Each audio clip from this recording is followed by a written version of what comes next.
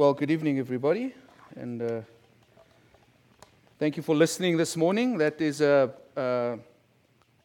probably one of the most beautiful stories in the Bible. Maybe it sort of summarizes everything that's in the heart of God from beginning to end.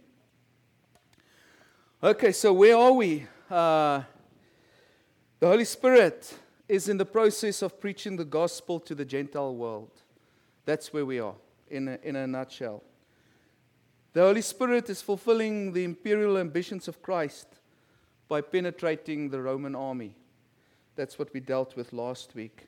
And not just anybody in the Roman army, he's penetrating the purebred, one of the purebred men in the Roman army, Cornelius.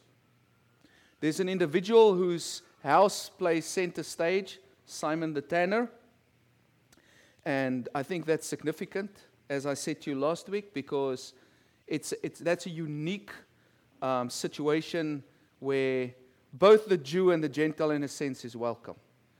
And I think that was orchestrated like that by God. Cornelius, we said last week, was a man who feared God, but he was neither a disciple of Jesus nor a Jew. He was somewhere in the middle, and he and Peter both had messages from heaven.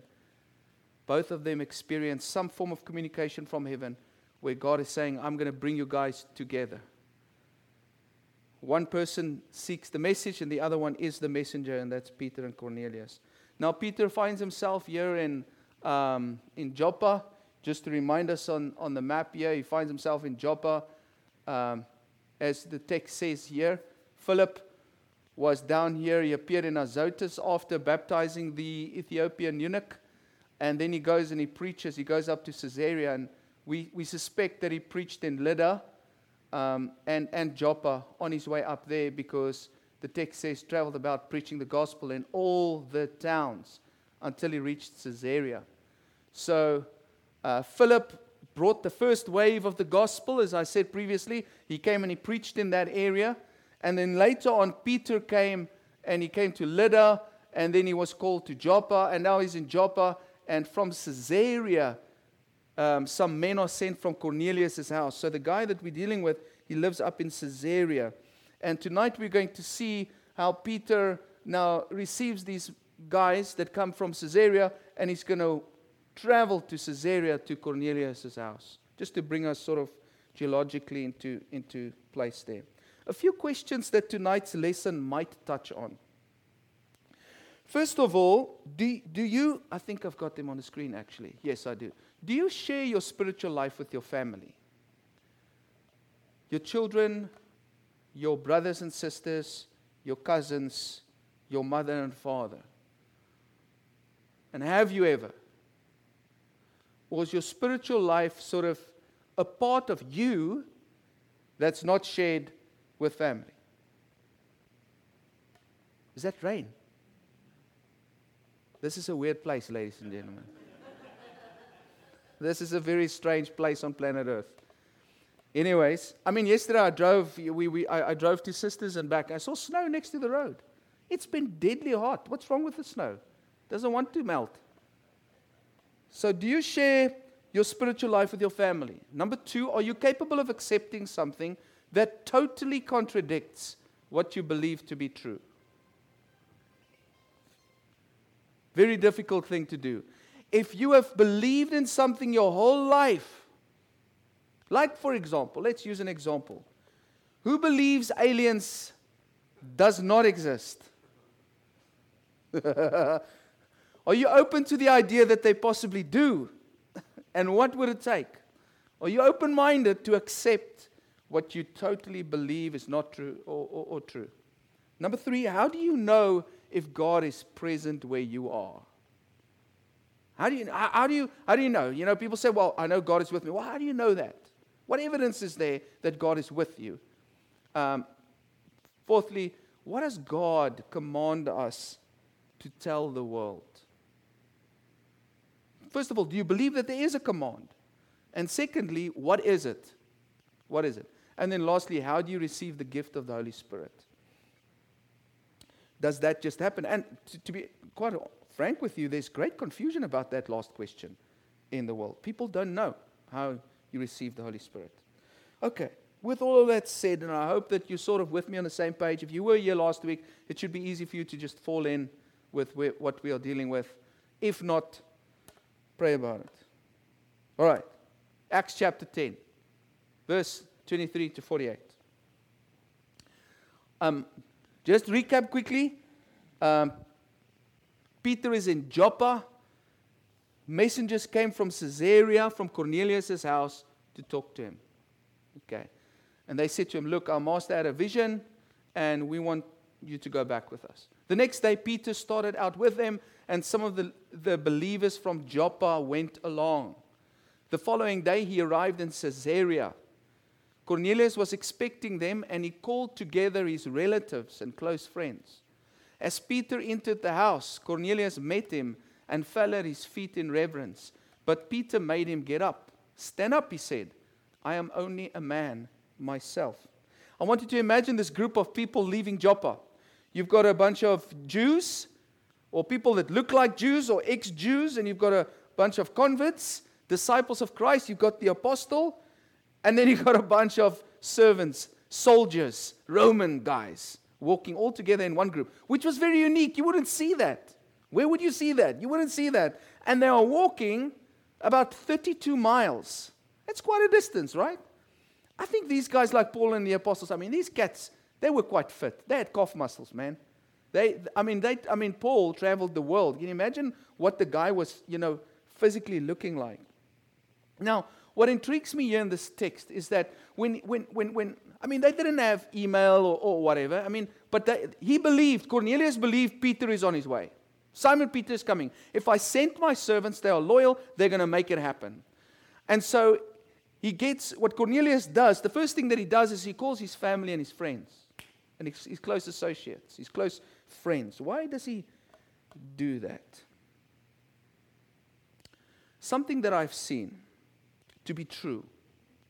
When people meet Christ, now that's my experience, they immediately want to include their family members, the people they care about. And it makes sense, doesn't it? It really does make sense. Is it not reasonable to share with those we care about the most the things that means to us the most? However, I see that in let's call it a post-gospel age, and that's maybe where we are, in a post-gospel age, maybe in a post-gospel time in our lives, our contact with our families regarding spiritual things seems to dissipate over time. The longer we are Christians, the less we talk to our family members about it. I don't know, that's just an observation. People who've been in the church for a long time. I think what happens is eventually you just give up on your family members. You just give up on your friends. You don't even include. But I think that's dangerous. I think it's dangerous. I think we always need to carry the gospel with us. And especially with the family members, the people that we love the most. Sometimes we become desensitized to the spiritual well-being of the people that are in our biological family. And I'm preaching to myself here tonight. I can't remember when last I've had a spiritual conversation with my sister. And so when I read this, it just reminded me once again, because I can give you the names of the people, they get baptized. Boom, the next week, they want to have a Bible study with their mom and their dad. It's like when you meet Christ and you realize how He changes your life, the first thing you want to do is you want to share it with them. You want them to enjoy this truth as well. And then the guy becomes a Christian, and 5 years later, you see, he doesn't even talk to his mom about spiritual things anymore. She rejected it once, and so she just gave up on it. It makes me ask the question, why is it that we don't talk to them? And the type of talking I'm talking about is like, just like going for coffee, pulling a meeting together and saying, hey, I wanted to talk to you today because I want to ask you about your spiritual life. I want to hear where you are at. We would get together with family and friends and we'd talk about a business deal. We would talk about the politics. We would talk about whatever. But how often do we, ask yourself the question tonight. When last have you contacted a family member and said, can we go for coffee? Without saying what you want to talk about necessarily. And then say, look, I just want to talk to you. The reason I've called you here today is I want to talk to you about your spiritual life, your contact with Christ. Now, you can do that searching yourself. I know in my world, that doesn't happen often enough. That struck me. What's interesting for me is that the first thing that Cornelius does when Peter walks through his door, I'll probably do the same thing, is he falls on his knees. But the Greek word there actually says he worships him. If you've got the King James Version in front of you, you will see it. Cornelius falls on his knees and he worships Peter. This is crazy. A Roman centurion worships a fisherman dressed in rags. Can you picture it in your mind? Roman centurion, he's got all of his, his bling on.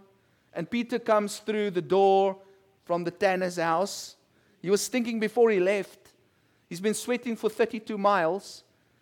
Sandals are stinky, toe jam everywhere. And the Roman centurion falls down in front of him. And he's got a whole house of people there, as you'll see in the text that come in. Cornelius, we might say, overdid it. But I believe that he was correct to fear God's servant and revere him. I believe, you see, once again, signs of the end of time. If strange things happen, Jesus is coming back. Here's something very important. I believe people who honor and respect God will honor and respect his servants. It will happen.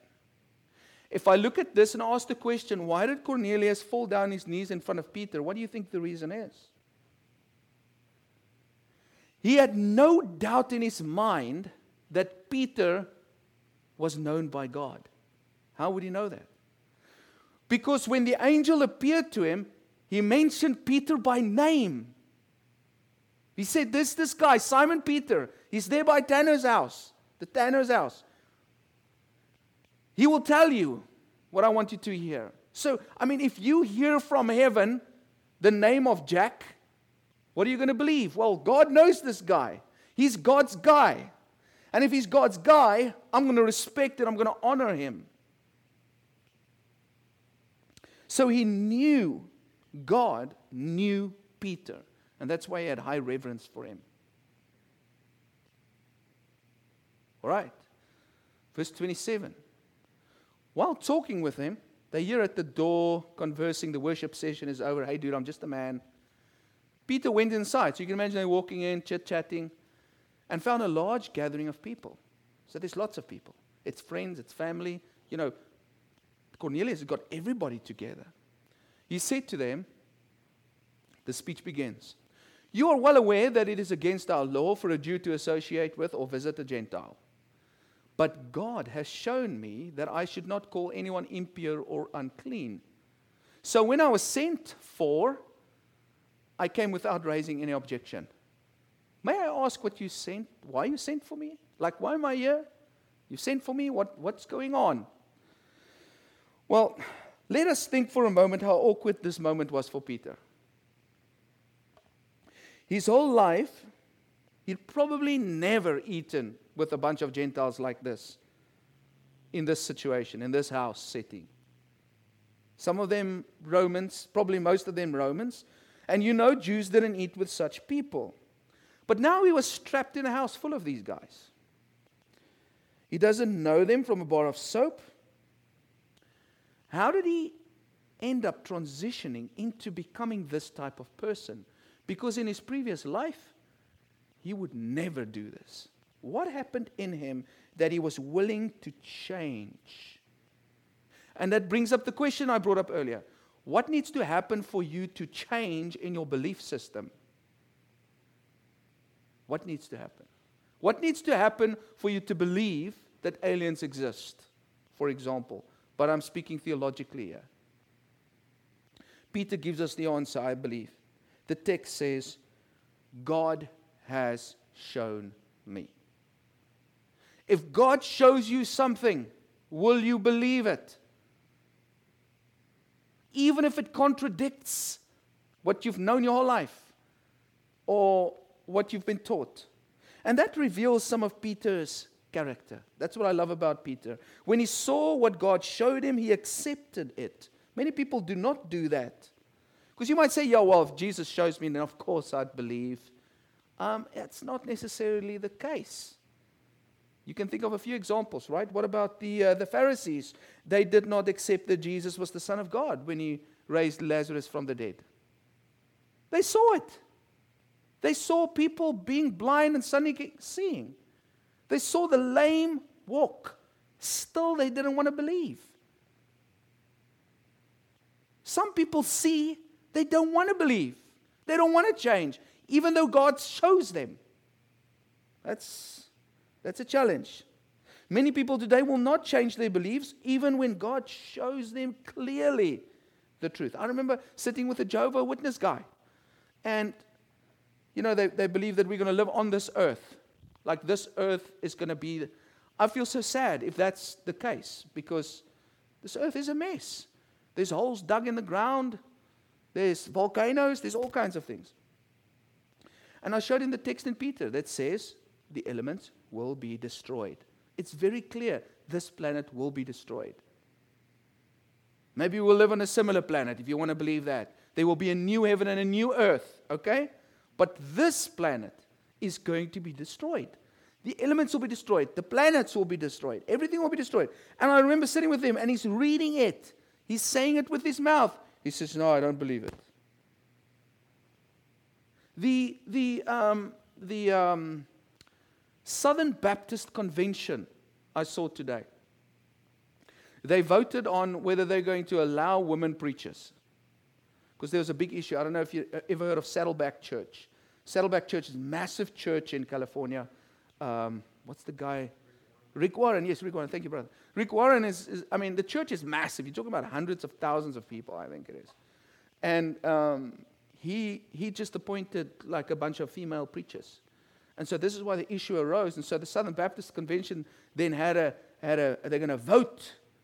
Like, what are they going to do now? And they voted and they said, we're not going to have female preachers. And so they kicked out Saddleback Church. Obviously, Saddleback Church, they don't care. Rick Warren doesn't care because, he's made lots of money. He's got thousands of people that are in his... He doesn't need the Southern Baptist Convention. Isn't it annoying when politics enter, the church environment? It's horrible. In any case, I'm like, why are we even debating this? Do I need to read the text? The text says it very clearly. God has shown us in the text. Paul says, I do not permit a woman to teach or to have authority over a man. And he underpins his argument, not with culture, because that's what they say, well, the culture was different. No, it's not culture. He says, for Eve is the one that was deceived. He gives the reason, he underpins it, and he gives the reason for this based on what happened in the Garden of Eden. So, even today, people look at the text and still believe what they want to believe. Where do you stand? Are you willing to change the most uncomfortable parts of what you believe if God shows you? Are you aware that you might believe in something that is actually not the truth? Are you open to that idea? Or do you believe everything I believe is true?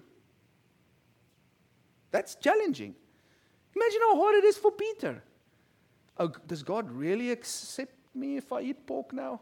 That's a huge deal. He's never eaten bacon in his life. That's a big deal. But he overcame it quickly because he had a heart for truth. He was willing to change everything about him, including his heritage, including what his parents believed. And Israel believed including what Moses said. He was willing to go against that if God shows him clearly. Do you love the truth enough that if God shows you otherwise, that you will believe it? This is a necessary trait to have in order to grow. Discomfort stretches us. So I challenge you and me to challenge what you believe because it will strengthen your faith. All right, let's go on. Verse 30. Cornelius answered. Because remember, let's just go back here in case you've lost me. May I ask why you sent me? He's like in front of this whole group, like, why am I here? What's the deal? Cornelius answered, 3 days ago I was in my house praying at this hour at 3 in the afternoon. Suddenly a man in shining clothes stood before me and said, Cornelius, God has heard your prayer and remembered your gift to the poor. Send to Joppa for Simon, who is called Peter. He is a guest in the home of Simon the tanner, who lives by the sea. So I sent for you immediately, and it was good of you to come. Now we are all here in the presence of God to listen to everything the Lord has commanded you to tell us. It is common practice in many churches today, many Christian faiths, for people to say, God told me this. Or the Lord is saying this. Or God show me that you need to do this or to do that. They call it something like, I'm giving you a prophetic word. Prophecy. They talk about visions and dreams. And I've heard some of these. Let me tell you this. None can compare to this. It's such a risky thing to tell people, well, God tells me I need to tell you this. That's very risky. And it's always vague. It's always vague. It's like, you will be blessed. And like I said the other morning, you're going to go across the blue waters. Well, that could be a pond. It could be a river. It could be an ocean. It could be a cup. Whatever. A cup with water in it. I don't know. What does it mean? Why is it always so vague? Look at this. Look at the message he receives here from the angel. Look at the details. The time of the prayer, okay. What the angel looked like. The intimate details of Cornelius' religious life, right, that the angel shared with him. And here's the key details. He names Simon Peter by name. They've never met each other. There's no newspapers telling the story of Simon Peter in Jerusalem. He doesn't know the guy. This is from heaven. He doesn't know the guy. And Simon the tanner, what about his name? Guarantee you now they've never met. And heaven gives the address. Remember we spoke about that?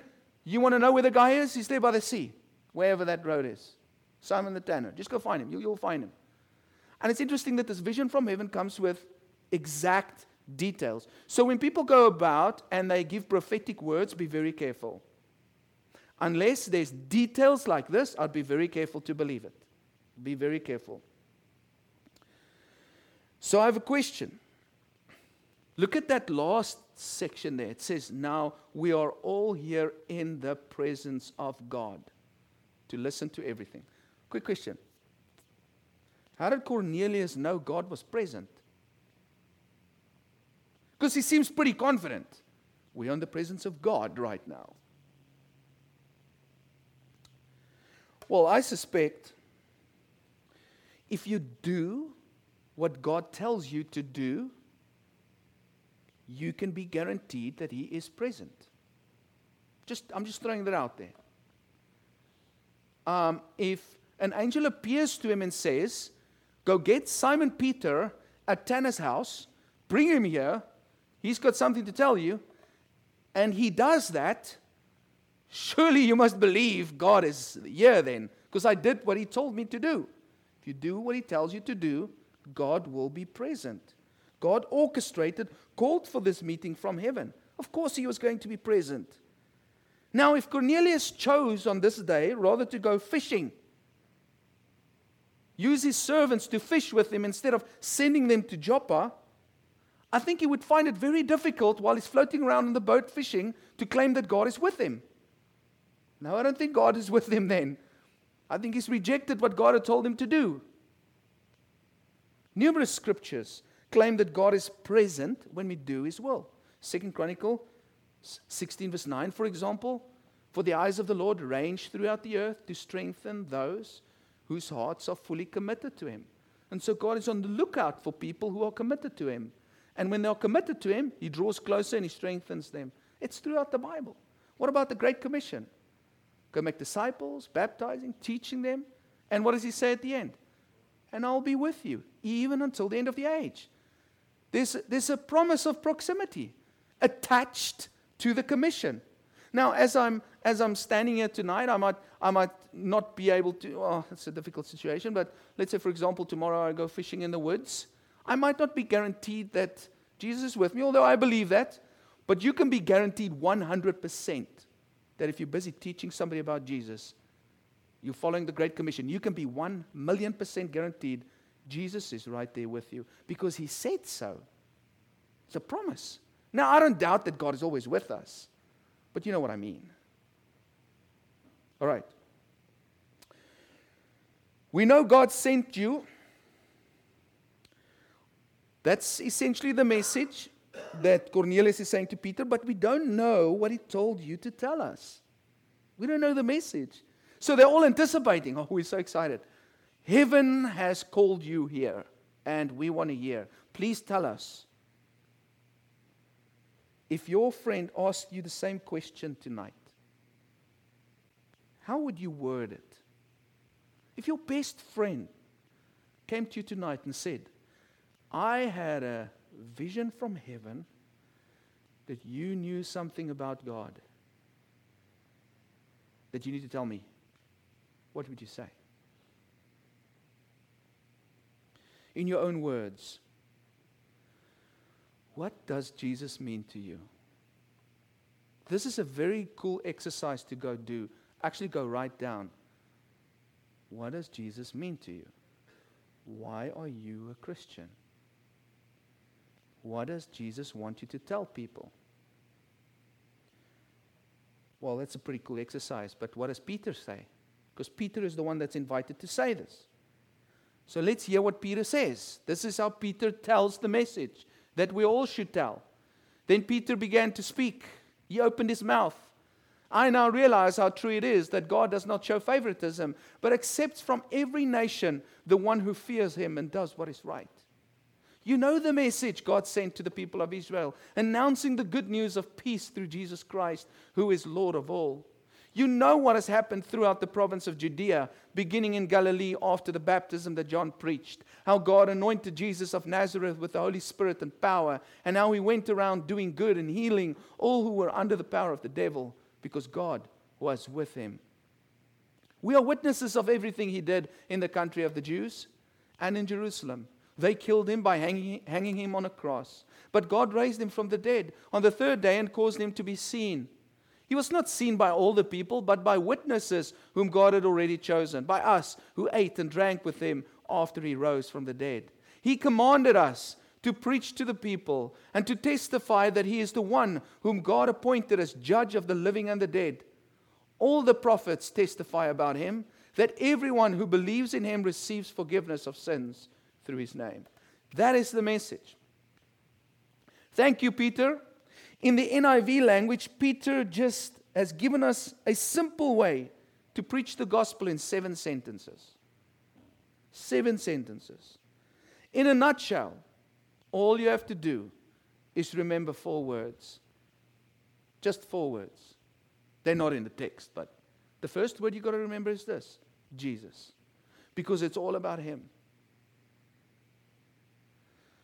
Church, the word church, is a consequence of Jesus. But everything, Jesus was way before the church existed. So when you talk to people about the gospel, you don't start with the word church. You start with the word Jesus. Because it's all about Him. So you center it on that. It's about the man. It's about the Son of God. And if you go read through these verses, you will see it pop up over and over again. Who is it about? It's all about Jesus. That's what the proclamation of the gospel is. And so you start then past, present, and future. You know, Jesus, past, present, and future. And if you go read the text again, go do it in your own time. Do the exercise. When Peter reflects to the past, what does he do? Let's look back there. What did Jesus preach? He talks about Jesus and what He preached. He preached good news of peace. What did God do with Jesus? He anointed Him. What other things did Jesus do? Well, He did good and He healed people. So what type of a person is Jesus? He's a person that does good, He brings peace, and He's blessed by the Father who created the heavens and the earth. That is who Jesus is. That is what He did in the past. And what happens then? The text says that in the following verses, if this thing will work, that He was then killed by evil people. That's what happened in the past.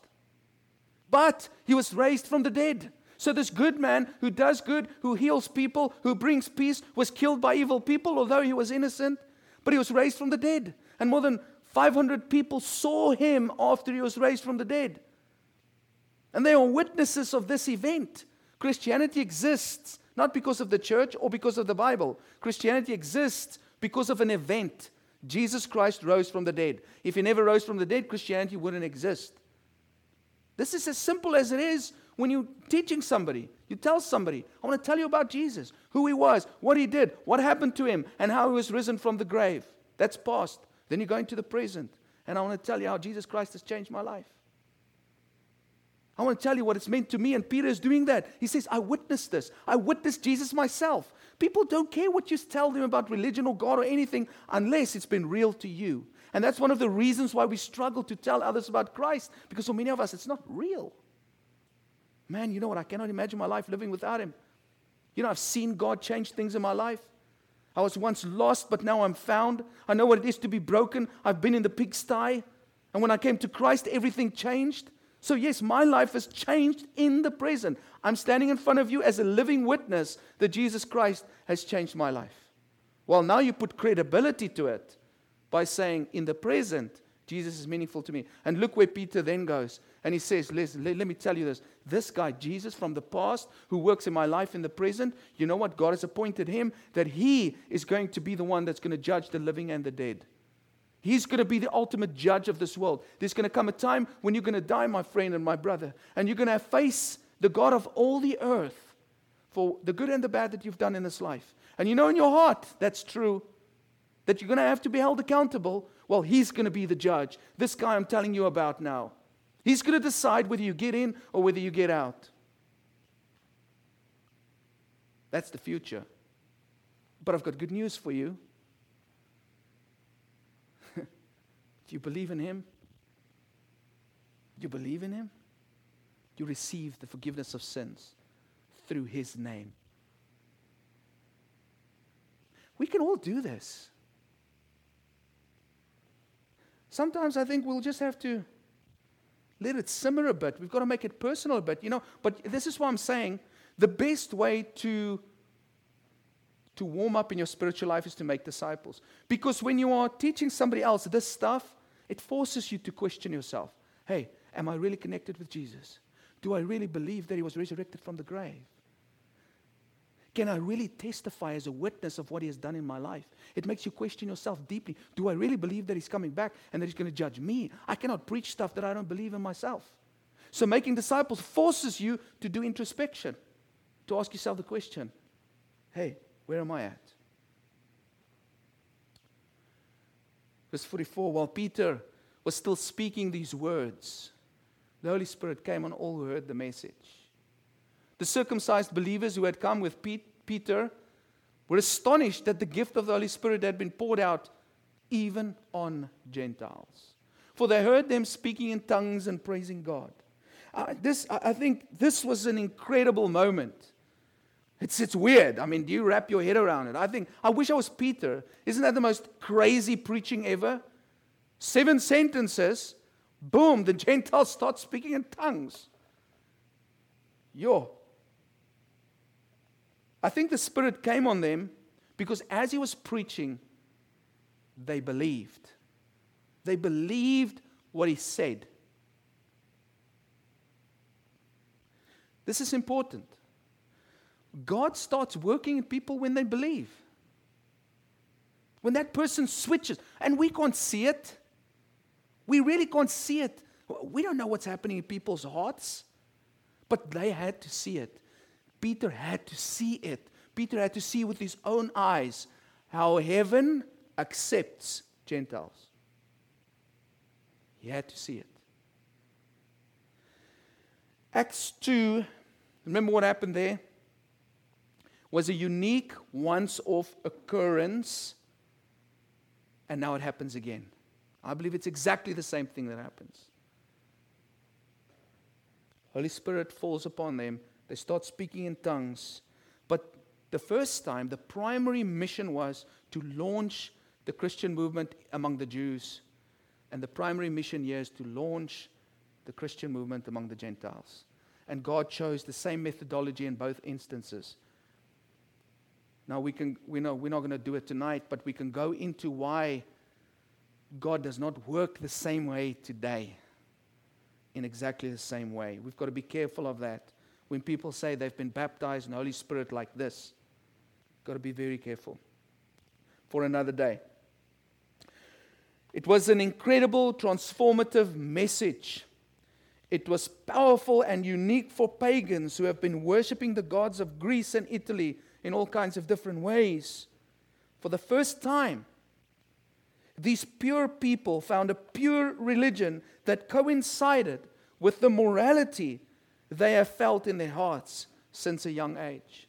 Can you imagine that God has planted a moral code in your heart, that you know what's right and wrong, and every religion you go to, they do funny things. Sacrifice a chicken.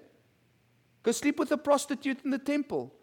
And it grates against your spirit, and you're wondering, where's God? Can you imagine what it was like growing up a Roman soldier, and all you have is Roman gods? And then you meet Peter, and he brings this message of love, of this person who died for him on a cross, and all he has to do is believe in his name. It's transformative. It would blow your mind. Sometimes we take for granted the simplicity of the gospel message that we have. Verses 47 to 48. Then Peter said, surely no one can stand in the way of these guys being baptized with water. They have received the Holy Spirit just as we have. So he ordered that they be baptized in the name of Jesus Christ. Then they asked Peter to stay with them for a few days. You know, we read this and we might ask the question, and I think many people ask the question they don't have an answer for, why make such a big fuss about the baptism? You see, being accepted into the Jewish family of God would require a little bit more than just a dip in water. It would require some significant surgery if you were a male, which is uncomfortable. I think these Christians are coming to terms with the simplicity of becoming part of the family of God. Simple baptism. Simple commitment. It was the rite of passage, we could call it. We could call it the contractual signing, the covenantal agreement between yourself and God, and the public confession of that, the public association with the name of Jesus Christ, the physical symbol of life commitment to Christ. It was extremely significant, but extremely simple, isn't it? It's interesting that he says, well, clearly these guys can be baptized, so why don't we get that done?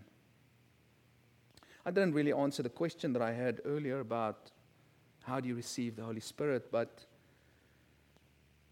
I think we have to look at it in just a brief answer. It seems like in the Bible there's 3 ways that you can receive the Holy Spirit, at least to the best of my knowledge, and if you know of another way, please tell me. Like this. The Holy Spirit fell on them like this. And as we see in Acts chapter 2, there's a violent wind or the sound of a wind, and there's tongues of fire that fall upon people. I've never seen that in my life. If I see it, I will believe it. I don't believe that happens. I believe these were unique instances as God was launching the Holy Spirit into the world to bring about a message to the ends of the earth. It had to be a miraculous power that came from above. That's one way. A second way that we pick up, I think it's in Acts chapter 19, is through the laying on of the apostles' hands. And only the apostles could do that. And unfortunately, all these guys are dead. So that's not a way. But then in Acts chapter 2, verse 38, the Bible says pretty clearly, when you get baptized, you believe, well, repent and be baptized, every one of you, for the forgiveness of your sins, and you'll receive the gift of the Holy Spirit. There is no other way. You don't just receive it whenever. That's what the text says. And I think this is also extremely important to tell people and make it clear to people. This is why you have to make sure that you get baptized. This is utmost importance, because that's when the Bible says you receive the gift of the Holy Spirit. No other time. And I believe there's good reason, because when you make that commitment to God, He takes care of your sin. You're going into a covenant relationship with Him. So He forgives your sin. Now you're clean. And now God can live in you. He's not going to live in you when you're dirty. Now you're clean. And He can live in you. Anybody know of any other way you can receive the Holy Spirit? According to the Bible. It's about those 3 ways, right?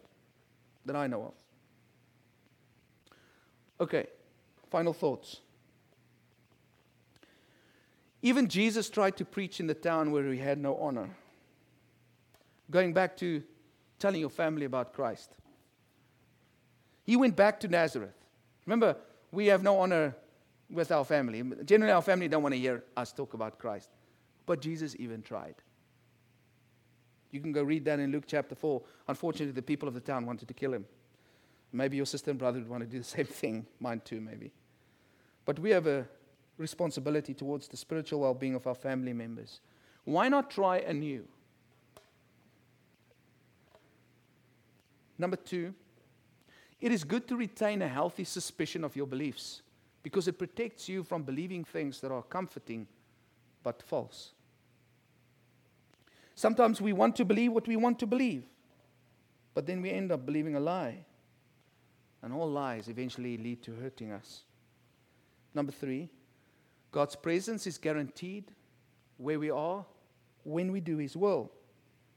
Isn't that comforting and exciting? You can know it for a fact that when you do what He requires of you, He's there. And lastly, if you can't relay the greatest message, the world has ever heard, if you can't relay that message, crying in a bucket, who typed this stuff? Goodness, like a spastic, only 3 fingers worked. Let me try again. If you can't relay the greatest message the world has ever heard, what does that say about you? Maybe you don't know it. Maybe you don't understand it. Or is too ashamed of it. Or too ashamed to speak up for it. Nevertheless, a few things to think about. Thoughts, comments, questions?